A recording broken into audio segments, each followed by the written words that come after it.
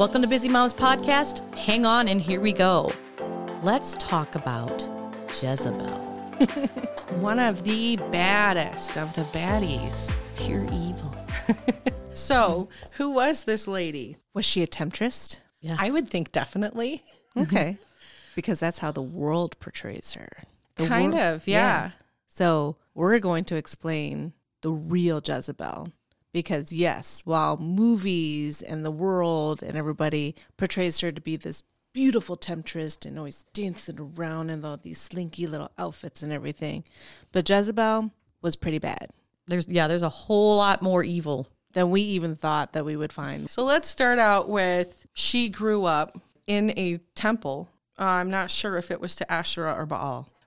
Her father was the priest of the temple, and he killed the king and became king.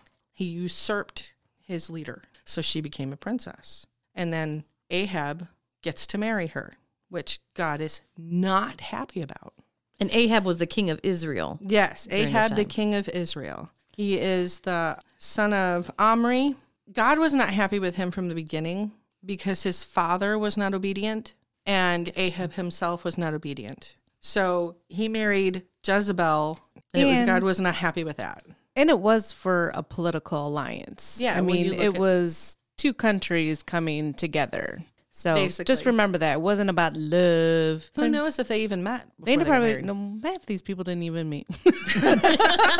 They're just like, you're getting married. And you're like, okay. But this one was political. There was no love or anything going on with this one. At the same time, we have Ahab and Jezebel, who Ahab, he pulled no punches. He had Asherah poles put in, like right next to the palace, and temples to Baal put in right away. He was like, here's my gift to my new wife. Here's all these things that were detestable to God. Yeah. Here's your religion next to my religion. Here's your religion, and I'm going to forgo my religion for yours. Yeah. Basically. She shows she is a powerful woman. She's cunning, she's intelligent, and she enjoys power. She's a very strong personality. Yes.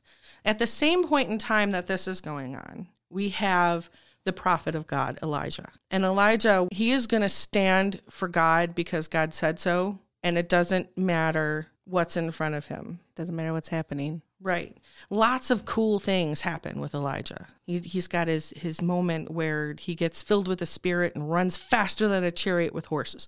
One of my favorite parts. But Jezebel, she doesn't waste any time either. So she starts killing off God's prophets, right? She gets them down to, I think there were like 100 left. And the manager of the palace, Obadiah, hides them in caves. I have no idea what happens to them after that. But Elijah felt alone in his work. So I don't know if it's that they couldn't get out of the caves or if they were found and were killed there, but he felt alone. Here's the great miracles. One of my favorite parts of the Bible is when you've got all of these priests of Baal and then you've got Elijah. Elijah's like, okay, let's have a God off.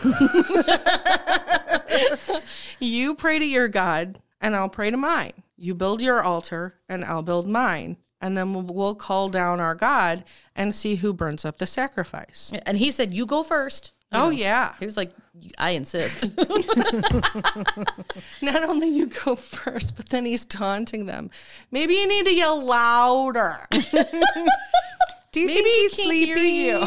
But he did this in all of Israel because he asked Ahab, he asked the king to bring all of Israel to see this God off, whose God was better. So you have all of Israel standing around and all the, like, what did they say, 400 priests or priestesses? 450, it was 450. 450 people trying to call on their God. And Elijah standing there by himself going, I think you need to be louder. He didn't hear you. So nothing happens with Baal. Of course, Baal doesn't show up. Why? Because Baal doesn't actually exist. Elijah, he's like, okay, not only did you fail, but I'm going to up the ante. Mm-hmm. So dig a nice big old ditch around the altar and then cover it in water. Just keep pouring on the water until the ditch is completely filled up, right?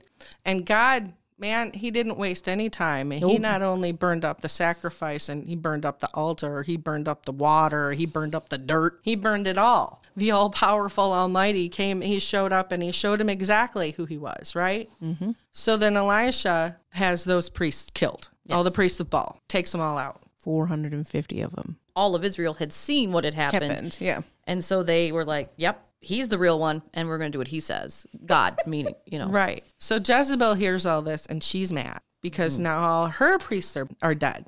So she says, may God judge me harshly if I don't do to you what you did to my priests. By the end of tomorrow. Yeah, by like tomorrow. Elijah runs away, and he runs into the desert because he's scared. Believe me, we had a long discussion about why we thought he ran away, because here he is. He saw what God can do. I mean, I don't know about you, but I would be like filled with the Holy Spirit. Like I would be on cloud my face. nine. I'd be on my face. Here, he gets a threat by Jezebel and he runs. He's like, I'm out. Yeah, his humanity kicked in. Yeah. And his self-preservation was this like... This lady does scare me, so I'm going to take a road, or I'm going to take a long trip away from here.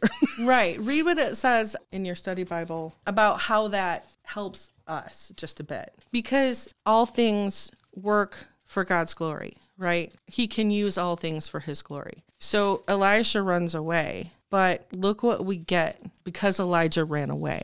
And he said, go out and stand on the mount before the Lord. And behold, the Lord passed by, and a great and strong wind tore the mountains and broke in pieces the rocks before the Lord. But the Lord was not in the wind. And after the wind, an earthquake, but the Lord was not in the earthquake. And after the earthquake, a fire, but the Lord was not in the fire. And after the fire, the sound of a low whisper. And when Elijah heard it, he wrapped his face in his cloak and went out and stood at the entrance of the cave. And behold, there came a voice to him and said, what are you doing here, Elijah? His response is great, too. I have been very zealous for the Lord God Almighty. The Israelites have rejected your covenant, broken down your altars, and put your prophets to death with the sword. I am the only one left, and now they're trying to kill me, too. Like, that's kind of heartbreaking. It is.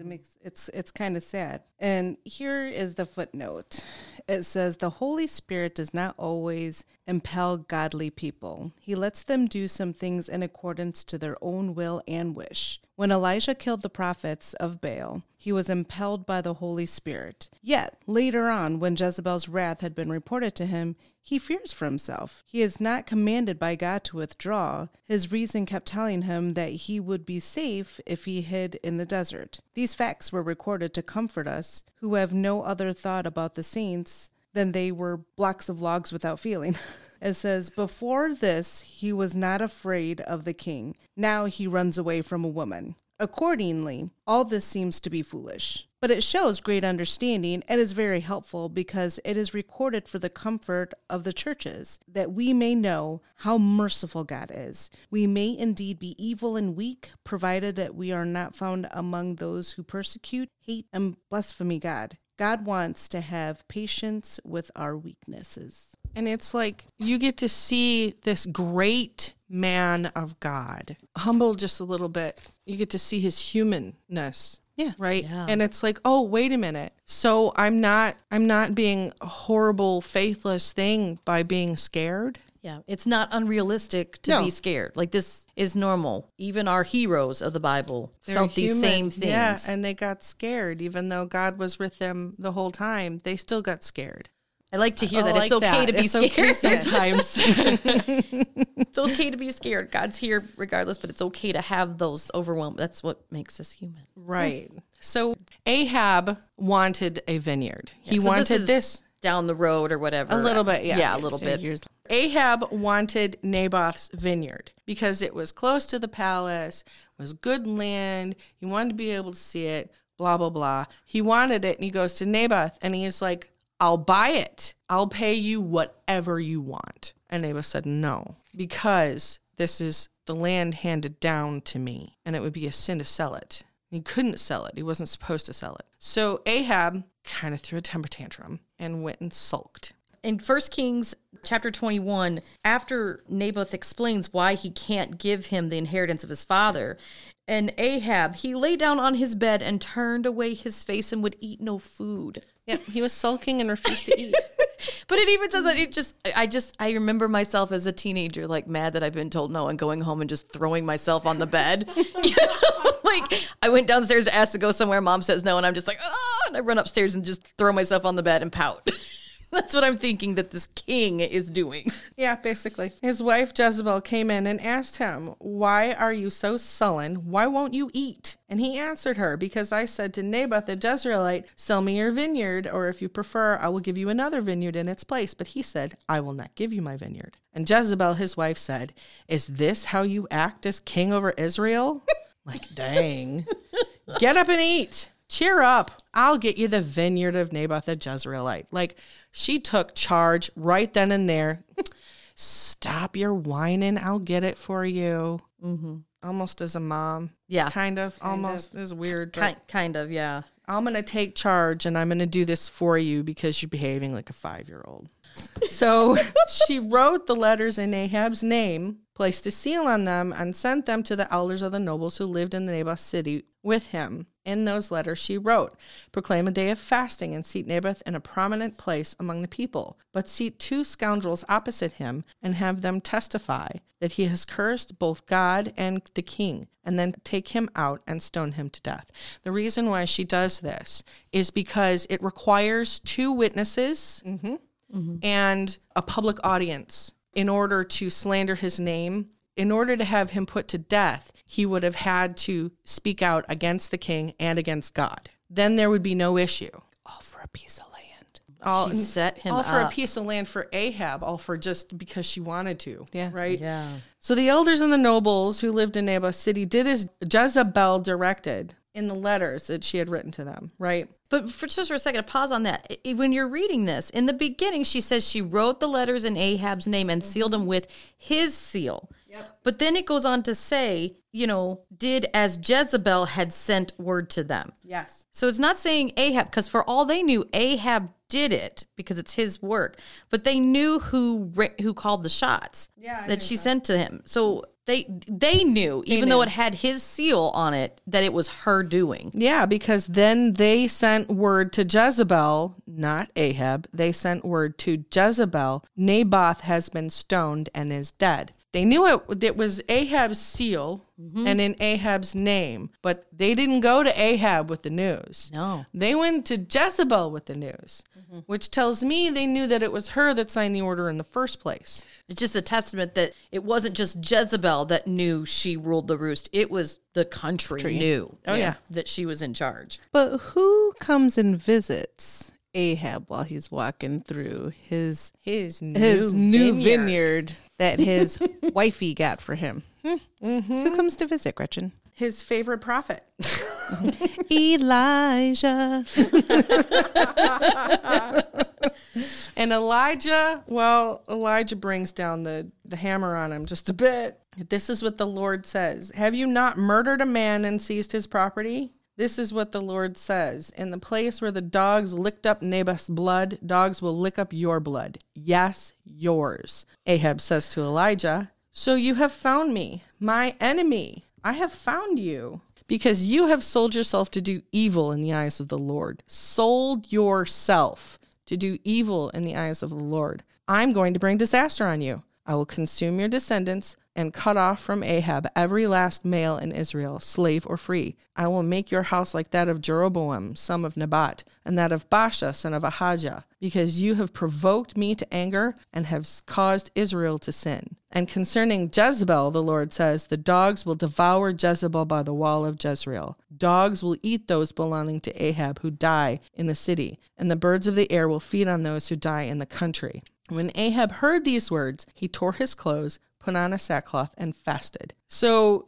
he was repentant, at least a little bit. For a little while. And then he's like, then the word of the Lord came to Elijah the Tishbite. "Have you noticed how Ahab has humbled himself before me? Because he has humbled himself, I will not bring this disaster in his day, but I will bring it on his house in the days of his son." In other words, because he repented in that moment, because he had a genuine moment of right where he of repentance, tried, God said, "Okay, Not while you're alive. This won't happen while you're alive. But as soon as you die, It's all gonna happen. like it's going to happen. Then we go forward a little bit. So Ahab, he himself dies in battle. He is shot with an arrow. He dresses someone else up as king because he knew that they were all going to gun for him. Mm-hmm. So he had somebody else dress up as king, and then he just dressed up as a regular guy. And then when they discovered that that wasn't the king, they left that guy alone, and then some random archer shoots Ahab. And as he's fleeing the battle and going somewhere else, he bleeds out and he dies. And they're cleaning his chariot in that area, like Jezreel. And the dogs lick up his blood. Sound So familiar? there's part one of the prophecy. Jehu, he gets anointed. Well, that's interesting in its own story. He is anointed, and his job is to get rid of Ahab's descendants. Basically, you're king over Israel. It's time to take it back, and it's time to clean this out. He meets Ahaziah and Joram, and they come riding out to him. Hey, Jehu, what's up? And he's like, they're like, are you friend or foe? And he's like, I'm not friends with anybody who's in charge of a country who's got that woman in charge. But where they met, though, the significance of where they met, too. Yeah. They met at the vineyard. At the vineyard. Yep. That Ahab had stolen, in a sense, from Naboth and his family. With his wife's help.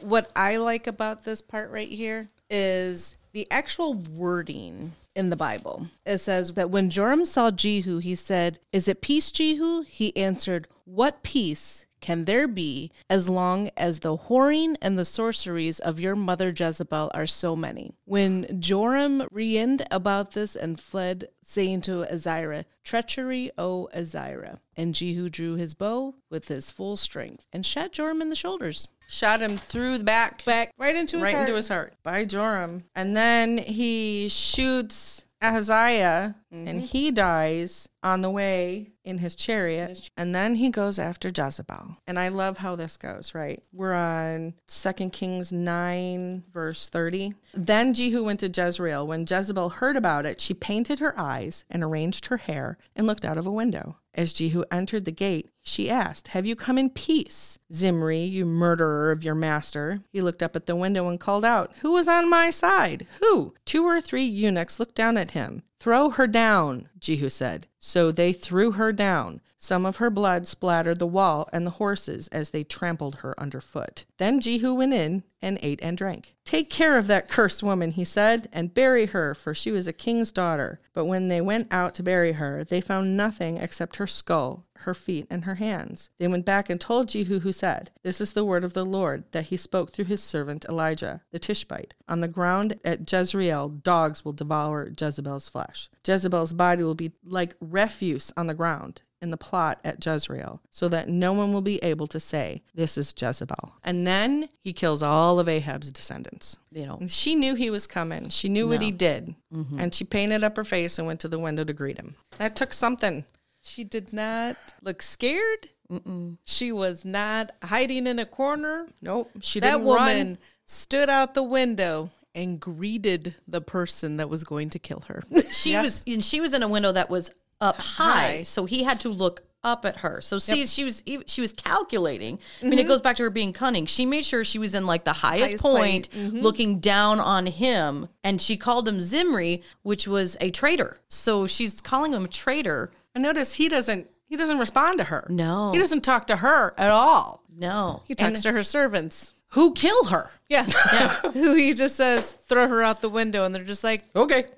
Yep. Immediately. She might not. Okay. If she were a great, nice person, maybe they would not have, so readily pushed her out the window. Yeah. And I love how he she dies and he goes and has lunch. It wasn't even just it was a brutal death. Like they're saying there's blood on the wall and the horses are walking across, trampling her body. Yeah. And he goes and have lunch. So there's, it's gore. And he's just like, "I'm hungry." It He's a soldier. Well, and then Yeah, says, clearly. "Go out and bring her remain, He bury calls her her, a curse. He calls her a cursed a woman. cursed woman." Yep. You know, and go bury her for Go she was bury a her. king's Because daughter. she was a king's daughter. Right. Which is not in accordance with what God wanted. No. But God had his way anyway because God took care of it while he was in having lunch. Yeah, because they didn't acknowledge she was queen of Israel. They were not going to give her that honor at all. No, she didn't deserve it. But what lessons can we learn from this purely evil woman? What we learned. What we learn, like father, like daughter, they both took out some people to get the stature that they wanted. I'm pretty sure she was not all that high on human life. Yeah. I mean, they Yeah. did child sacrifices in those temples. Murder Little- was just little like teeny tiny. natural to her, It was normal. natural. It wasn't anything out of the ordinary for her to say, "Nah, take those people out. I want that land." Yeah, like murder just was almost like second nature Yeah. to her. Yeah, so she kind of She followed her father's footsteps because I mean he was a priest who killed a king and then said I'm king now. usurper. So yeah, he was a usurper, and it didn't, you know, from what we gathered, it was a normal day for him. He was just like, I'm going to take the king out, and now I am king. Yep. So I mean, she had that tendency, as well to not care. She could turn that off. Saw that in the temple. I'm sure she saw that all the time. Yeah, I'm sure. But what about the way she treated her husband? yeah. Like how they obviously didn't work together. There was a power struggle. We can't even call it a power struggle. There was just one really strong person in this relationship. Even when Jezebel wrote that letter, put the stamp on it, told him to take care of it, they came back to her. Yep, they didn't go to him. They didn't go to him. I mean, just how she carried herself. I mean, how she just basically, even at the time when he was pouting. Because he wasn't going to get the vineyard. Yeah, he's pouting, and she's just like, okay, I'm going to handle I'm this. just going to take care of it. I'll just take care of it. Like, Yeah. Well, it's like, what is it that she said to him? Is this how a king of Israel acts? You know? Yeah. Paraphrasing, but yeah. You truly saw the amount of power she had when you read that part, and that's probably why it's in the Bible to show the amount of power and control this woman had over not just the country but the king himself. In today's world, you don't hear a lot about being equals in a marriage. A lot, you know, being partners. It's very. There's just a struggle. You know, women are supposed to be strong and nurturing and caring and but they can be the leaders and we can run the world, and that's fine and dandy. There are women in this world that can be leaders, but at the same time, with your husbands ruling over your husband, I don't think that ends well for you. no. I don't think that ends well for a lot of people. I watched this thing the other day and they were talking about marriage, and it was the couple that they were celebrating their 40th wedding anniversary. And their first thing she said was, marriage is not a partnership. Ooh. Marriage is not a partnership. It is not a compromise. It is not 50-50. It's 100-100. See, that's you what I are for believe. your man 100 and he is for you 100. Yeah, like it's not 50-50. Like both of us don't make 100, but we both come in at 100. That's right. I didn't think of it that way. Like I see that she wanted to get for him what he wanted. Did she want to get for him what he wanted because he was whining, or because she wanted to make him happy? I think she did it just because she could. She's this strong person who just did it. Was that good for him? No, I don't think it was good for him. It wasn't good for anybody because they all ended up dead because of it. Mm-hmm. Look at what happened because of what she did. Yeah, Ephesians 5:22 and 25. These verses can sometimes get twisted or can offend a little bit. Nobody likes to hear the word submit, but Ephesians 5:22 says, "Wives, submit to your husbands as to the Lord." And then it goes on, "Husbands, love your wives just as Christ loved the church and gave himself up for her." So it's not just wives, we need to be submissive and do whatever the head of the household tells us. You know, we have to submit to the Lord as well, in all honesty. And and that's what he's saying. Submit to your husbands just as you do to God. But husbands, you have to love your wife just as God loves the church and gave himself up for her. The sacrifice that God gave. Yeah. Ultimate sacrifice. The ultimate sacrifice. That is something that husbands have to do as well. You know, that's They're not a good model for having marriage. no. No. There's the leadership, the head of the household, which is husbands, and the sacrifice that they have to you want to say what they have to do, the sacrifice of dying for your family and for them protecting. But the other leadership is the servant leadership, which is what we as wives do. We're behind closed doors almost in a sense, keeping everything running. And that's still a leader because the household is running. That's right. The family, and it's not even always the household. The family is running. The family is functioning. The man gets to, the husband, makes maybe say the big picture decisions, and it's the wife that gets the ball rolling underneath, but you're still supporting him. So and you're making decisions together. Yeah. There's not one person just making decisions. You guys are working together, which Jezebel and Ahab did not. No. They both had their own courses that they were just, you had one that was a bulldozer, and you had the other one who was just like, I'll just go along with it. He didn't do anything to stop it. He didn't do anything to right things. I mean, yes, he did repent when he found out that his wife was going to be killed, or that it was eaten by dogs. Yeah.